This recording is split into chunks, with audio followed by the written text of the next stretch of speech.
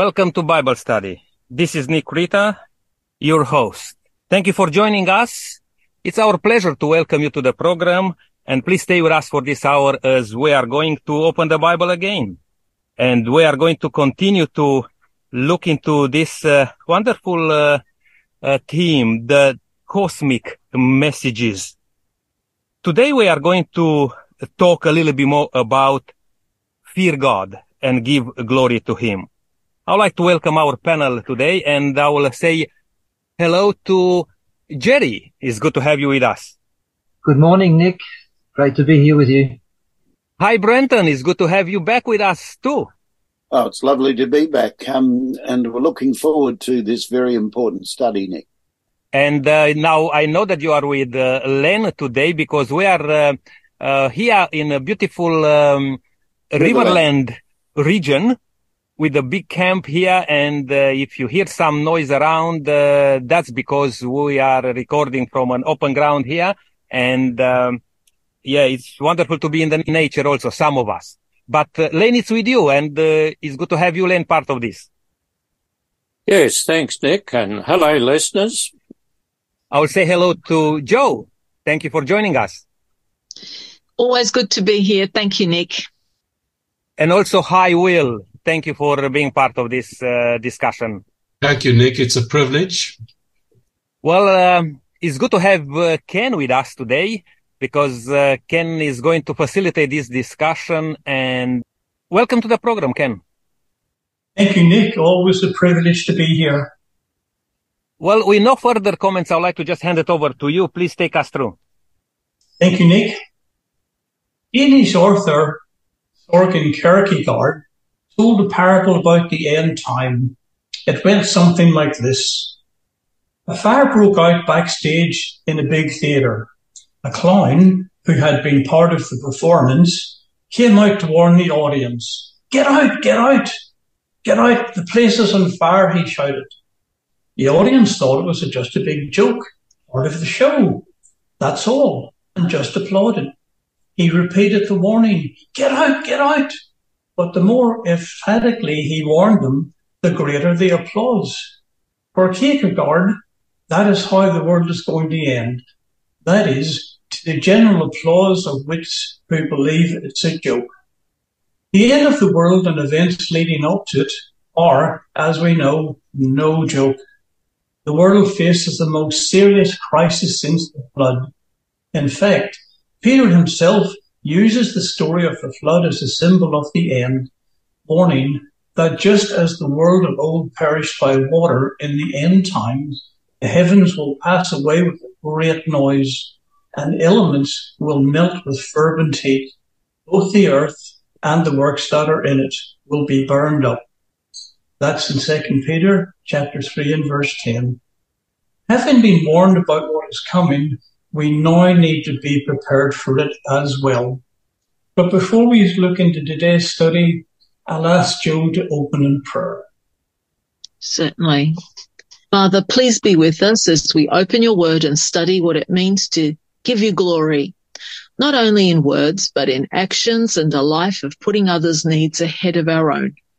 Living a life of service, guide our thoughts and words and speak to our hearts to inspire us to walk ever more closely with you. In Jesus' name, amen. Thank you, Joe. If you heard last week's study, you may recall we talked about the everlasting gospel, along with the three cosmic or angels' messages, talking about our time, the days we live in now, as found in the book of Revelation. The purpose of this book is to prepare people ready for the soon return of Jesus and to give his last day message and final call to all mankind in every country around the world. You may ask, how do God's followers know this? We find the answer in the book of Amos in chapter 3, verse 7, which says, surely the Lord God does nothing unless he reveals his secret to the servants of prophets.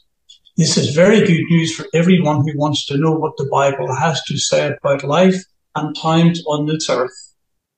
We read in Revelation 14, verse 6, about an angel flying in heaven with the everlasting gospel and saying in verse 7, fear God and give glory to him, for the hour of his judgment is come, and worship him that made heaven and earth and the sea and the fountains of water.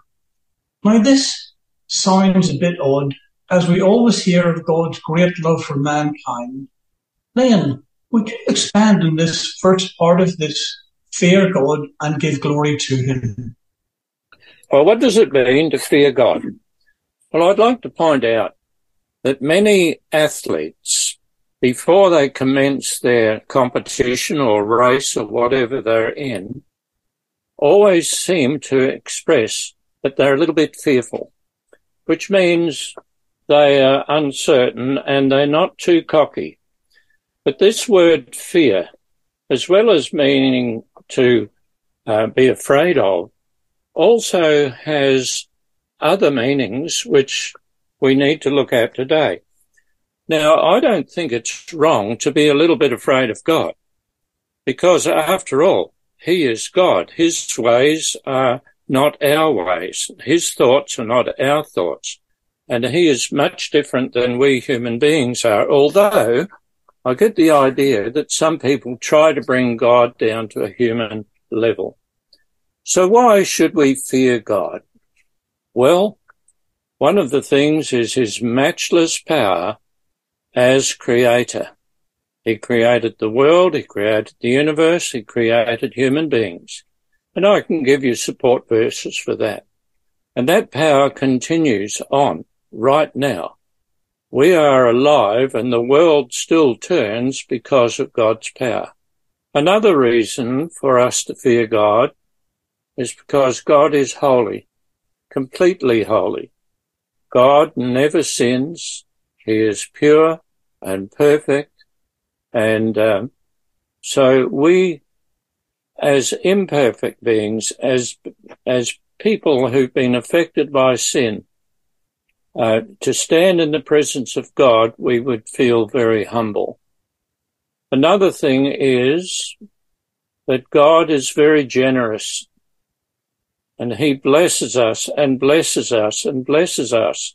And sometimes what we regard as a misfortune or a curse is actually a blessing, because God uses difficult circumstances in our lives to reach us. And that's wonderful that God is so interested in us as human beings. Another thing, God is a God of justice, and he will judge the entire human race. Now, knowing that we're going to be judged is a good reason to fear God and to give him glory.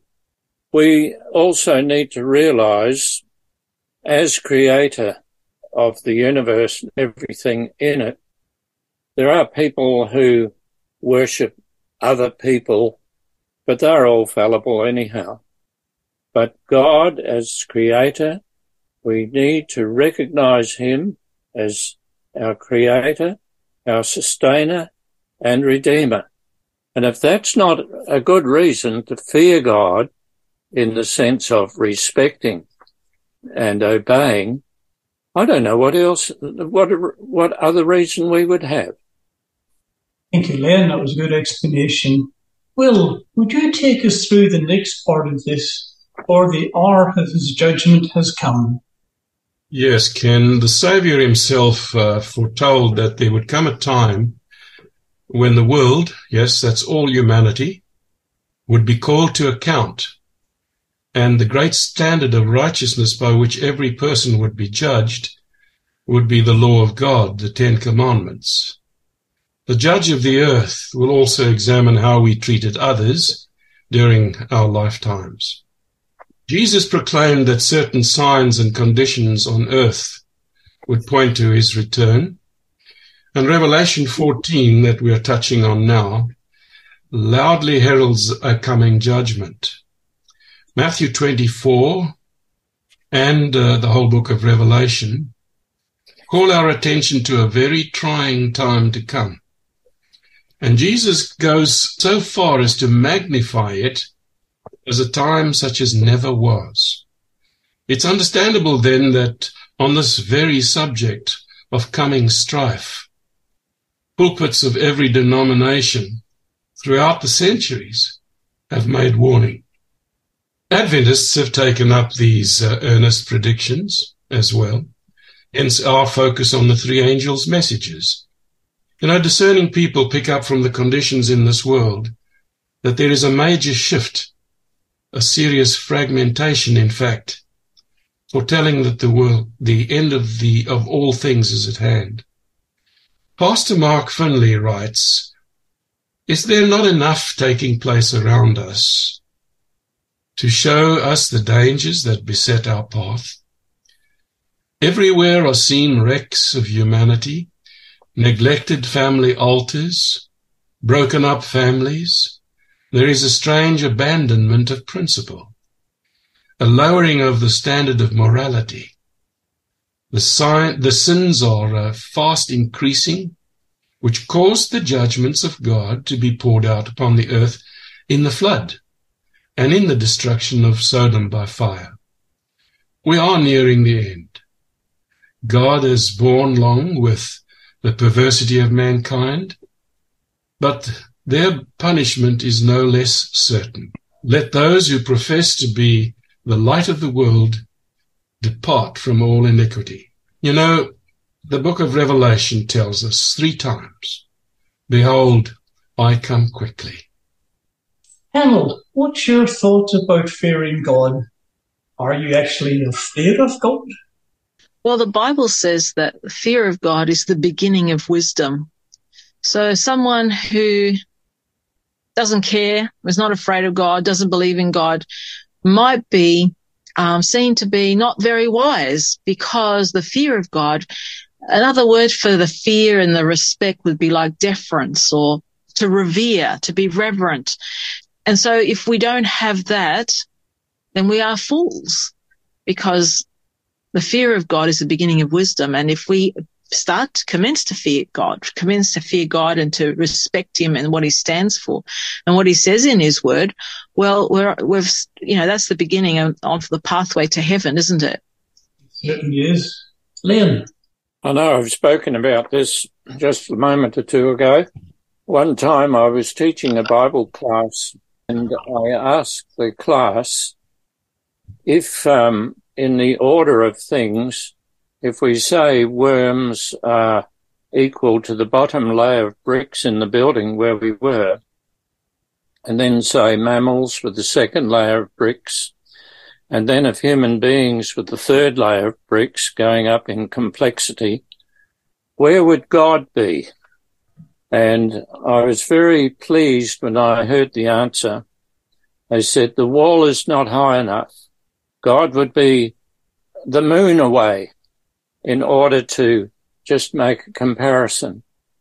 Now, if that's not a good reason to understand that God is of a much greater order than we human beings are, I don't really know how people think if they regard God as perhaps on the 4th layer of bricks or something like that.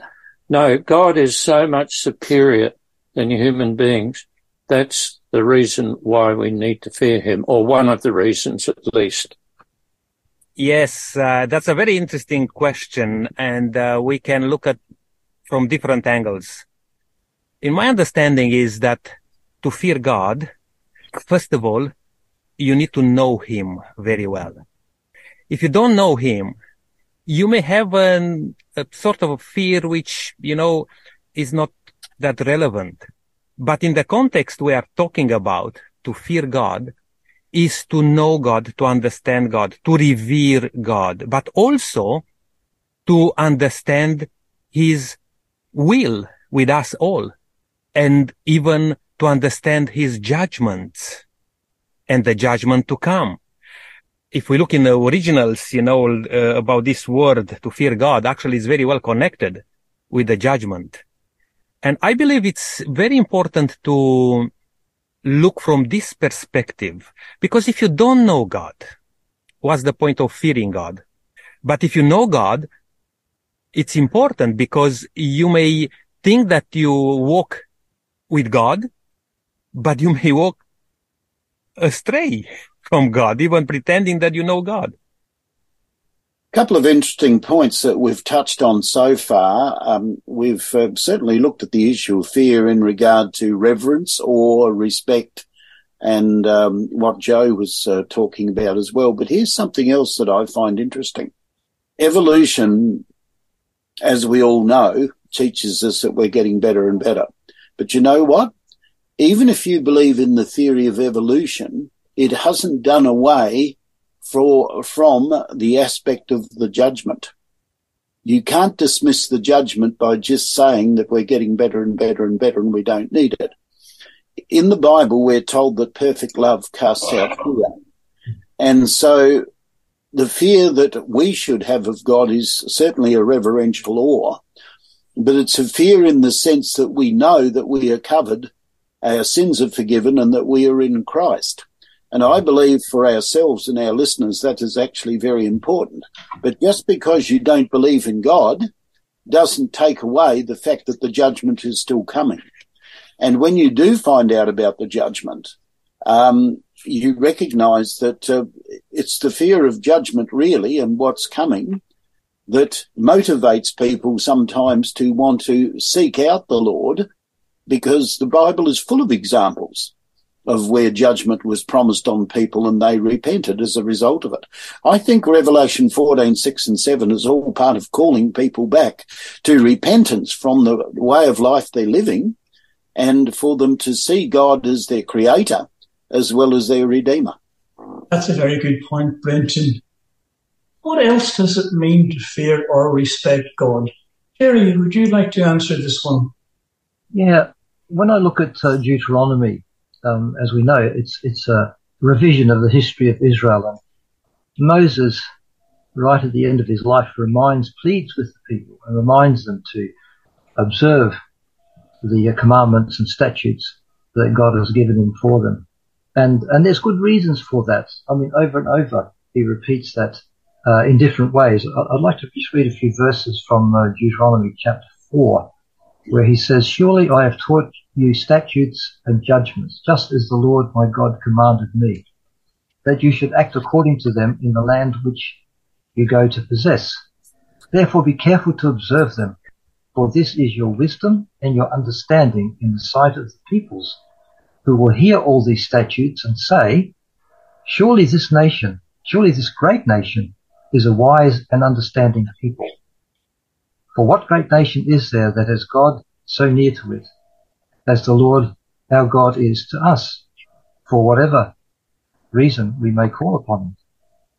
And what great nation is there that has such statutes and righteous judgments as are in all this law, which I set before you this day? Only take heed to yourself and diligently keep yourself, lest you forget the things your eyes have seen, and lest they depart from your heart all the days of your life." And then it goes on to say, "And teach them to your children and your grandchildren." And that theme comes back over and over. In the next chapter, chapter 5, verse 29, is a beautiful verse that says, "Oh, that they had such a heart in them that they would fear me and always keep all my commandments. Reason? That it may be well with them and with their children forever." So it makes perfect sense, good sense, to keep God's commandments. If you want a good life, a happy life, a successful life, then keep God's commandments. Walk with God. He should know what's best for us. And I often use the saying, it's a blueprint for a happy life if you walk with God and keep his commandments. It made good sense then, and it makes good sense now for us too. Yes. Gary, there's another important scripture found in Psalm 119, verse 73. Would you read and explain this one as well? Why it is important to keep God's 10 commandments? Yeah, in verse 73 of Psalm 119, it says, "Your hands have made me and fashioned me. Give me understanding that I may learn your commandments." I look at it this way, Ken. If God is our creator, then he is the one that has put us together. He knows everything about us. And clearly he wants us to have that life, that quality life that we can have if we abide in him. Jesus says, abide in me and I in you. And then if you do that, you'll bear much fruit. So it's almost like, if you have a car manufacturer who, they have a fleet of engineers who design a vehicle, and they spent who knows how long, years probably, putting engines together and designing engines. Now, you buy a vehicle, you get a service manual that goes with it. And in that service manual, it gives you all the specifications that you need to adhere to if you want your vehicle to last, especially the engine. It gives you the specifications for the right oil, the right torque settings, the right service intervals, and so on and so on. If you stick to it, your engine's going to last for a while. If you dismiss it or, just become very careless, your car's going to pack up in no time. And it might be, I don't know if that's a good example, but I think if we live life the way God intended for us to live it, if we follow his instructions, so to speak, then we can be guaranteed that we're going to have a good life, a happy life, successful life. And by the way, as already been said, God's law is the divine standard in the judgment as well. So whether we believe it or not, we're going to face him in the judgment. That the Bible says clearly we must all appear before the judgment seat of Christ. There has to be a standard by which we are judged. That's the point. I think there's another point here we may be overlooking in regard to the commandments. We've mentioned them a number of times so far. Have we ever thought of God's 10 commandments in terms of a lifestyle choice? Now, today people are strong, and Joe would know this and the rest of us, people are really into lifestyle. What is a lifestyle that really suits me, the type of life I want to live? Obedience to the 10 commandments on a spiritual level, thus resulting in physical action, is a lifestyle that can't be exceeded. It can't be excelled, because that lifestyle leads us. Remember, David said, I love your law because I have more wisdom than all the ancients.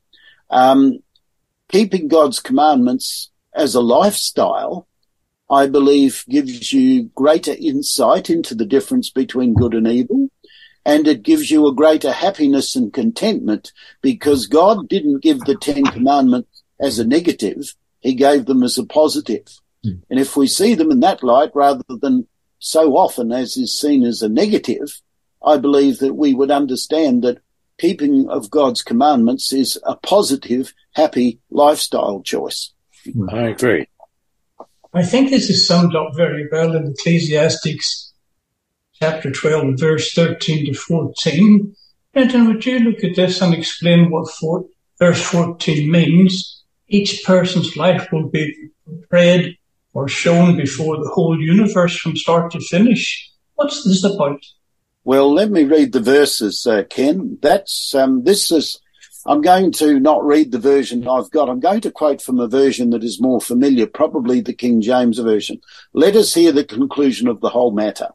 Fear God and keep his commandments, for this is the whole duty of man. For God will bring every work into judgment, including every secret sin.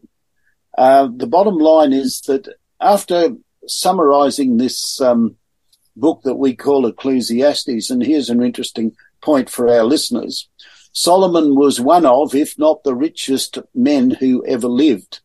It has been estimated that his wealth in modern terms was $1.2 trillion. Now, here is a man who was old, and he's reflecting on his life, which wasn't always as faithful as it should have been. And at the end of it, he draws this conclusion. This is the totality of what we're required to do. We're required to fear God, and he's talking about the fear that we've been discussing as a panel this morning, the respect, the awe, and the obedience to God's word. And he doesn't say this is part of the package. He says this is the whole duty of man. And then he points out, I think almost, and by the way, God will bring every work into judgment, including every secret sin. Now, we live in a world today where I call it the no blame society. when terrible crimes and things are committed, it's no one's fault. He had a bad upbringing, whatever, but there's no responsibility accepted. The judgment points out that you are responsible. You're responsible to the one who created you. And I think Solomon, who wrote the book of Ecclesiastes, probably for the elite of society, as well as those of his subjects, is simply pointing out the fact that you can't improve on what I'm telling you now, to fear God, to reverence, respect, and be obedient to God, because this is the totality of what God asks of you. And by the way, everything that you do will be brought into, as you said, it's like a magnifying glass. Everything is brought into focus. But if you're in Christ, you don't have to worry about that, because God doesn't see Brenton Wilkinson or Ken Morton or any of our other panel members. God sees his son, whose life is spotless and perfect, and therefore we have nothing to fear in the judgment. And I think that's very good, because John reflects on that, where he says that judgment is all about fear, but perfect love casts out fear. And I think that's the important issue here. These passages have a common thread connecting them. Will, what is this, and why is it so vital that Christians understand it? And there is a definite link between fearing God and keeping his commandments.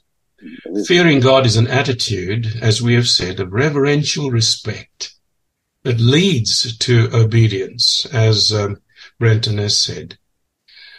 Heaven's urgent appeal is for those saved by grace to be obedient to God's commands. Grace, if you think about it, does not free us from obeying the commands of God. The gospel sets us free from the law's condemnation, but not from our responsibility to obey it. Grace not only delivers us from the guilt of our past, but it empowers us to live godly, obedient lives in the present. You know, Revelation's final appeal calls us through faith in Jesus to accept the fullness of everything he offers.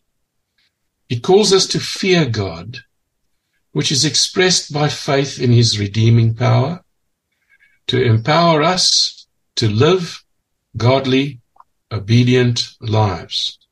And I don't see the Ten Commandments as something that weighs heavily upon a person toward depression. Rather, it is a freeing agent to live a far better life.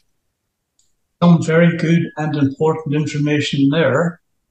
And you have a passage to share with us.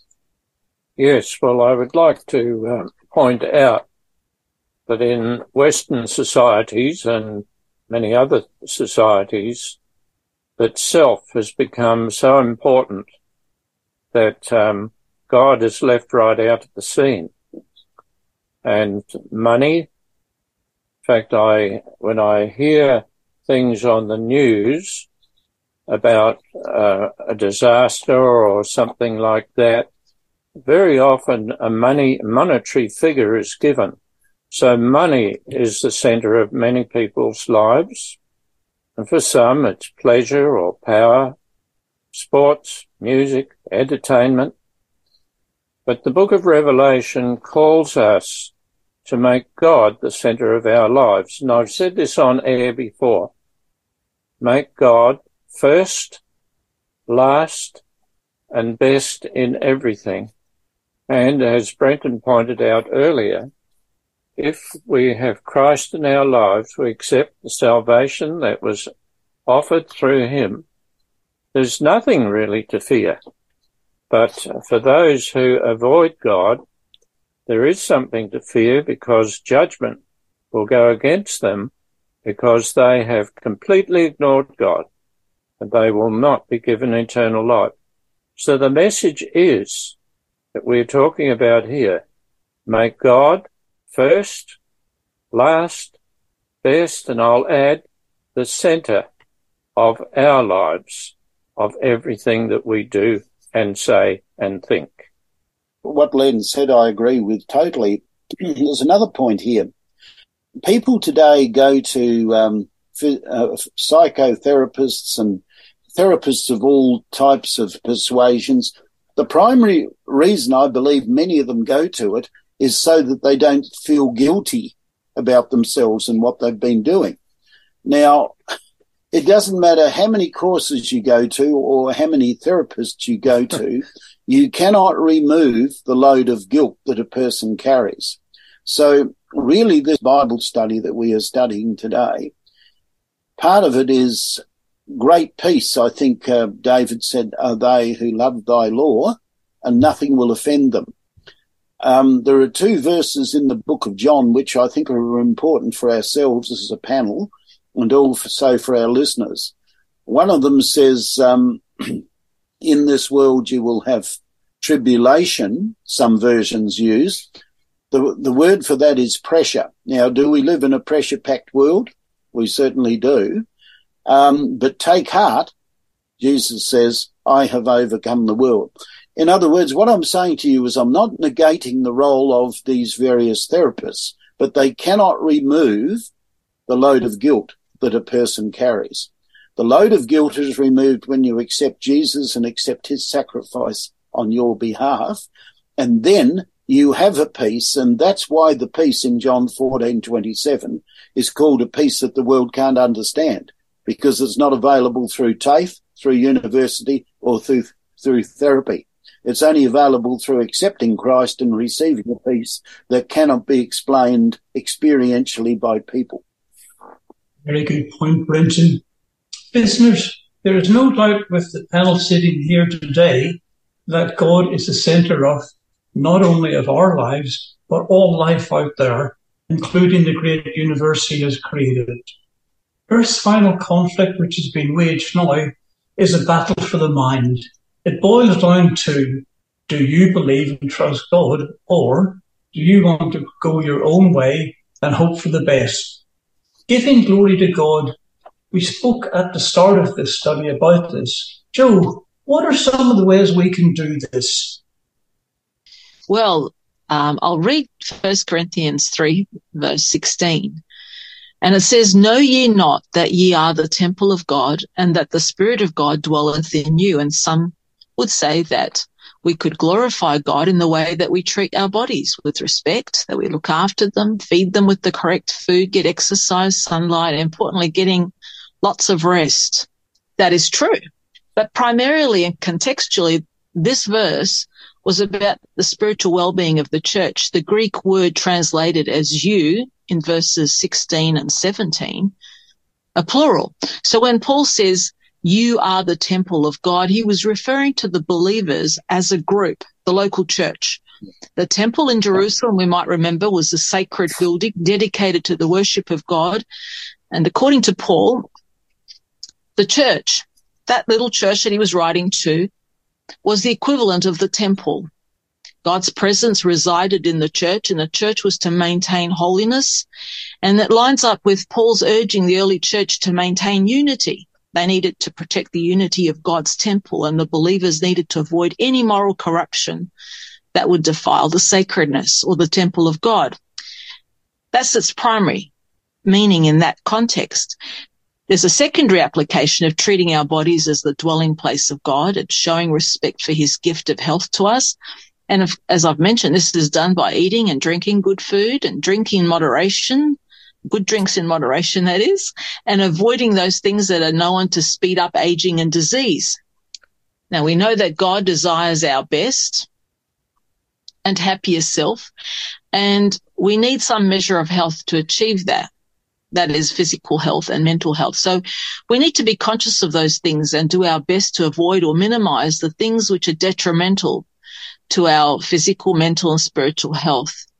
Good health is a big topic, but I have tried to say it as briefly as possible. The important thing to remember is that we are, as the Bible says, fearfully and wonderfully made. Let us glorify God in our bodies and minds. Well, that makes good sense. If you want something to last, you look after it. Len, What did the Apostle Paul say about looking after your body?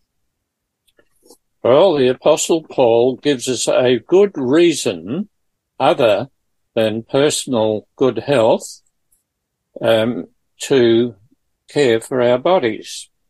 I'd like to share with you 1 Corinthians chapter 10, verse 31, which says, "Whether therefore you eat or drink, or whatever you do it all to the glory of God."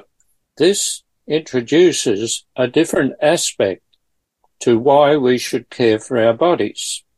And then in that text that we had a little while ago, 1 Corinthians 3:16, it says, "Know you not that you are the temple of God?" Which means whatever I do is not just for myself. It's a reflection on God. So what the Apostle Paul said is our bodies are a sanctuary, the dwelling place of the Spirit of God. Now, a temple, the sanctuary, was originally built to have the presence of God. And here the Apostle Paul is extrapolating that we, his creation, are a place where God would like to reside, that we are made holy by the presence of God. And the scriptures give us a call to glorify God in every aspect of our lives. Every aspect of our lives. When God is the center of our lives, our one desire is to give glory to him, whether through diet, our dress, entertainment, or interaction with others. We give glory to God as we reveal his character and love to the world through our commitment, our obedience to doing his will. And this is even more important in the light of Earth's end-time judgment, which we spoke about before. So the reason that we should care for our bodies is to honor and glorify God. And that's good enough for me. Now, I just want to say this. I'll give a little personal testimony. I was brought up in a God-fearing home, but I had to make my own decisions whether I was going to follow God or go my own way. I chose to follow God. At about the age of 15, I heard about how we can better care for our bodies. And one of the things was vegetarianism. Now, since then, I've learned all about the cholesterol in meats and some of the problems like that. So I chose to become a vegetarian at that age. You know, I think that has paid off handsomely. And I'm really thankful for the person who told me about how we should care for our bodies. And this was one aspect of it. And so the conclusion of what I want to say here is caring for our bodies is actually a reflection on the God we serve. If we serve ourselves or if we serve our Creator, Redeemer, God. Nick, Paul also talks about our bodies in Romans 12 and verses 1 to 2. Would you take us through this and expand on the renewing of your mind and be transformed? That's a very important aspect, Ken and panel. And dear listener, listening today, it's worth it to open the book of Romans and read. There are beautiful things in the book of Romans, but I would like to just ponder a bit in chapter 12, verse 1 and 2, which I'm going to read this. It says, "I beseech you, therefore, brethren, by the mercies of God, that ye present your bodies as a living sacrifice, holy, acceptable unto God, which is your reasonable service. And be not conformed to this world, but be ye transformed by the renewing of your mind, that ye may prove what is good and acceptable and perfect will of God." We are talking a bit earlier in the program about fearing God, what that means to fear God. And we came with different answers. And bottom line is that we need to put ourselves in the right order with God. And God is inviting us through his word to bring our bodies, our whole being, as a living sacrifice. Now, when I say that living sacrifice, you may think of the sacrificial aspect which God told his people, Israel, to do, which has to be perfect. And God is inviting us to bring our bodies as a living sacrifice. And this is the next word caught my attention, which says holy. Now, we like to mention very often that we are sinners, and we are sinners. But God is inviting us to be holy as he is holy and to be acceptable. Now, you can look at this passage, in detail and draw some very nice lessons out of here. But I just want to maybe conclude this thought, Ken, with this aspect of being transformed in our mind. I mean, I was thinking of this and I realized that, first of all, I need to rationalize what's going on. I need to understand what's going on. That's the first thing. And God will speak through us or to us through the Holy Spirit. Then we came to the point, Len was mentioning about this, to make decisions, to take that decision. And then when I take a decision, I will see if it has effects. I will be transformed. Now we can take a decision to walk away from God or to be renewed in God. I believe this is very important in the context we study today, Ken and panel, because we are talking about fear God and give glory to him. I mean, to give glory to God is to do all these things, to be a living sacrifice, to be holy.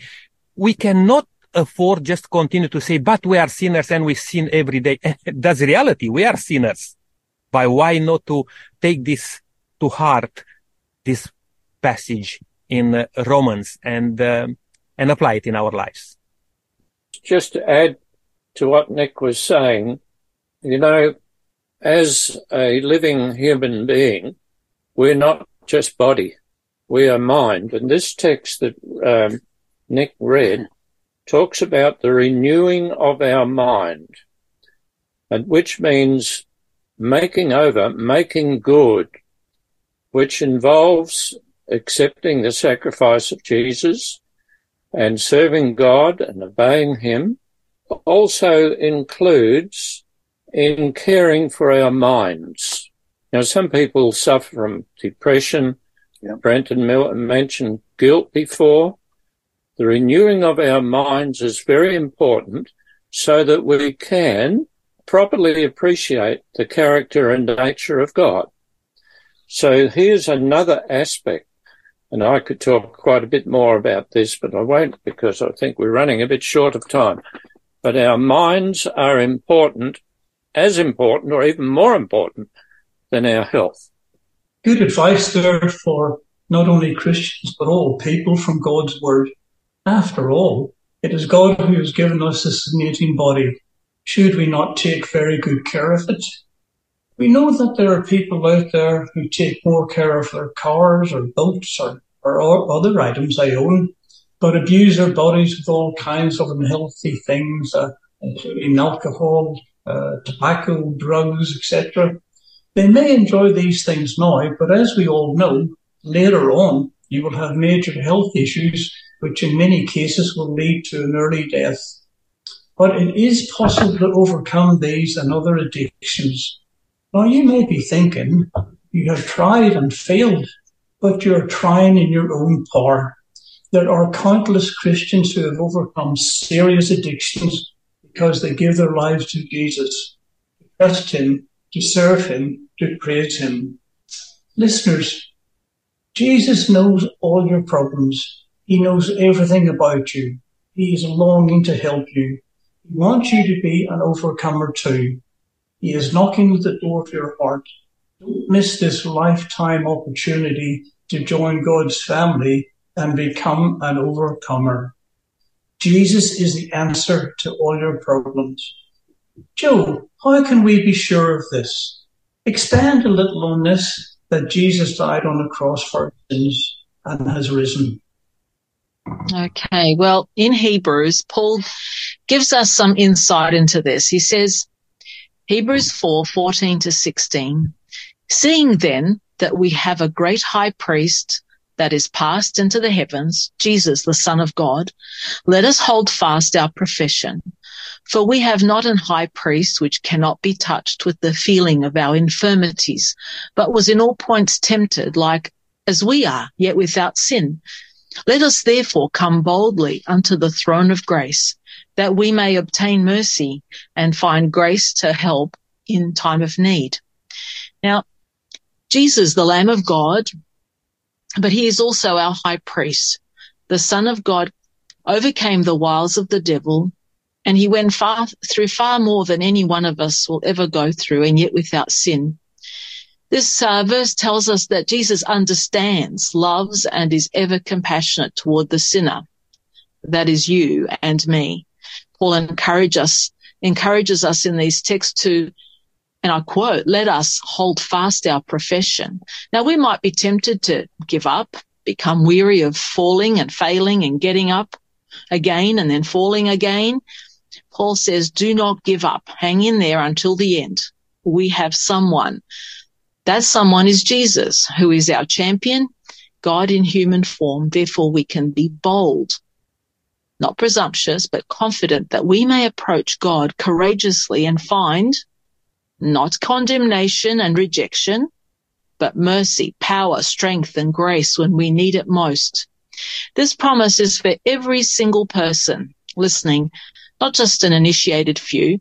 The whole world is invited to reach out in faith in Christ, the Lamb of God, who took our sins upon himself, that we may be reconciled and have eternal life.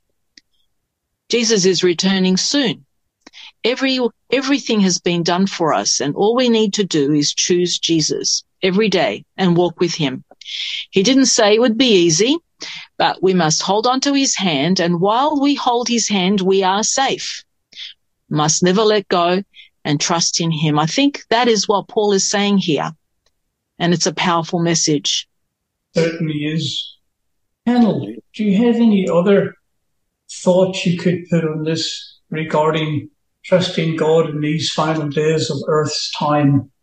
Yes, Ken. I just want to add here that as we are going through life in this period of time, very troublous times, we may agree, each one of us here and our listeners, that we need to understand that God is in control.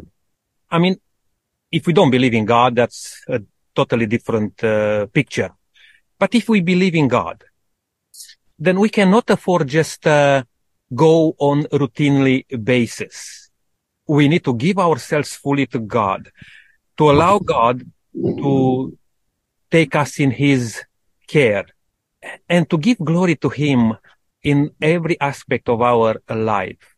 To fear God doesn't mean that we are going to do this, that, and all other things just not to be punished. We fear God because we love God and because we know that he has all the best in store for us. That's why we bring ourselves to God, as I mentioned a bit earlier, as a living sacrifice. If it's mentally, if it's physically, if it's all aspects of our life, we bring him before God with no defect, with the best we can bring. We cannot afford otherwise. The question is, who do we put our trust in? As the very middle text in the Bible is Psalm 118, verse 9. It says, "It is better to take refuge in the Lord than to trust in princes." Yes. And I'll put it in modern language. It is better to trust the Lord than it is to trust the government. Now, I'm not talking against the government. The government can't do lots of things that are needed to be done, although they try their best. And I think we're very fortunate in this country to have good governments, not filled with corruption and so on. However, they are only human institutions. It is better to trust in the Lord. And by trusting in the Lord, we honour the Lord, which means we are fearing the Lord. Jerry, you have a comment as well? Yeah, I'm just thinking of the logic behind the phrase, fear God and give glory to him. You often hear people say, well, this is my life, I'll do what I want. But in actual fact, that's not true. God created us, he made us, and then he paid for us as well by giving his only son to die on the cross for our sins. So we are his by creation and by redemption. And we've already read the verse that it is our acceptable service and reasonable service. It makes good sense. For me, there's a logic to that. And also, if you extend that also to what we read in Romans chapter 14, I'll just read a verse there from verse 11. It says, as I live, says the Lord, every knee shall bow to me and every tongue shall confess to God, so that each of us shall give an account of himself to God. That's going to happen, and we need to reflect on that. So it makes good sense to be in awe of God and to fear God and to revere him. He is our maker and our king. He's the one who gives us life moment by moment.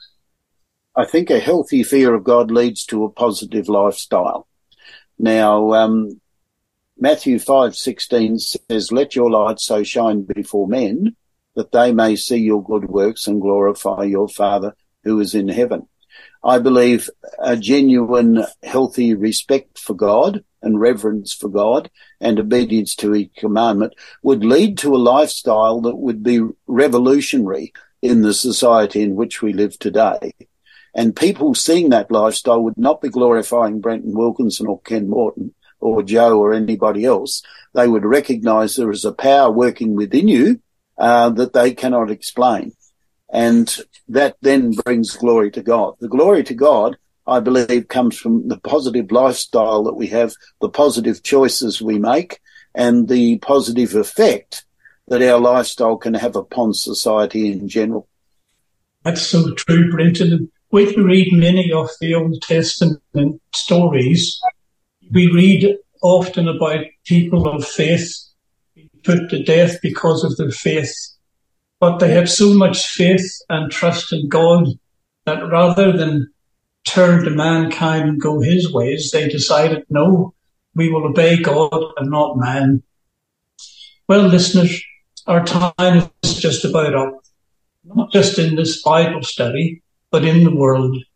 I want to finish today with an important passage from the Apostle John, found in Revelation 14 and verse 12. Here is the patience of the saint. Here are they that keep the commandments of God and the faith of Jesus. This is such an important passage, worth taking special notice of. Jesus is coming back to take those people who keep commandments of God and have the faith of Jesus. Now, this is sometimes something I think people miss, this last section. It doesn't say, have the faith in Jesus. It says, have the faith of Jesus. Do not be misled into thinking, listeners, you do not have to keep God's commandments. You do. Nowhere in the Bible does it say they were done away with. And you need to have the faith of Jesus, which God will give you when you give your heart to him. Listeners, we sincerely and urgently ask you not to ignore this message. Jesus is waiting for you with open arms. He is pleading with you to open your heart to him. He wants to bless you more than you can understand. Won't you open the door for him? Brenton, would you close with prayer? Certainly. Father in heaven, may we have a genuine awe and respect for your holiness, your goodness, and your mercy towards us as sinful, erring human beings. We have been discussing today what it means to fear God and give glory to him.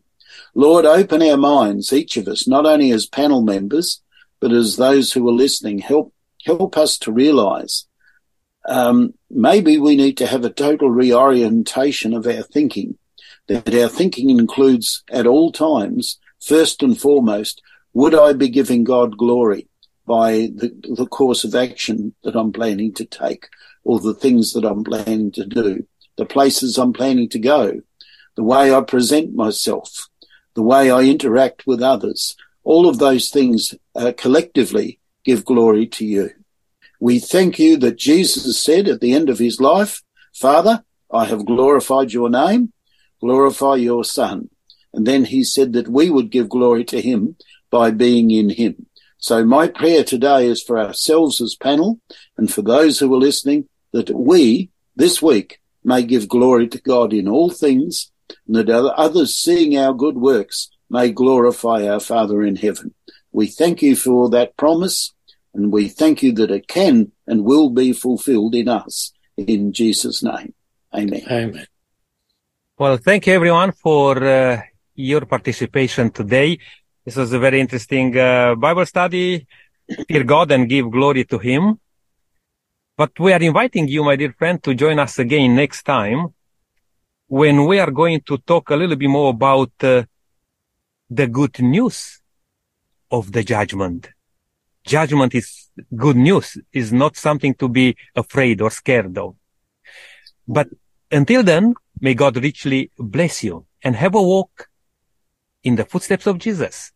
And I'll invite you also, if you are in the Riverland area, to join us today as we are going to have a wonderful time here at the big camp.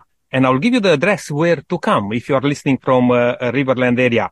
It's number 57 Field Days Drive, Riverland Exhibition Center. Now, another thing I'd like to just mention, because by the time we'll replay this program, this may be over, the sessions here at the big camp. I'll invite you to go to Living Ministry Media and watch some of the presentations here, because we're really blessed to have very great speakers. And if you want to even learn a little bit more about judgment, you'll be able to do that. Please visit Living Ministry Media and select the speakers there from the big camp 2023. May God richly bless you.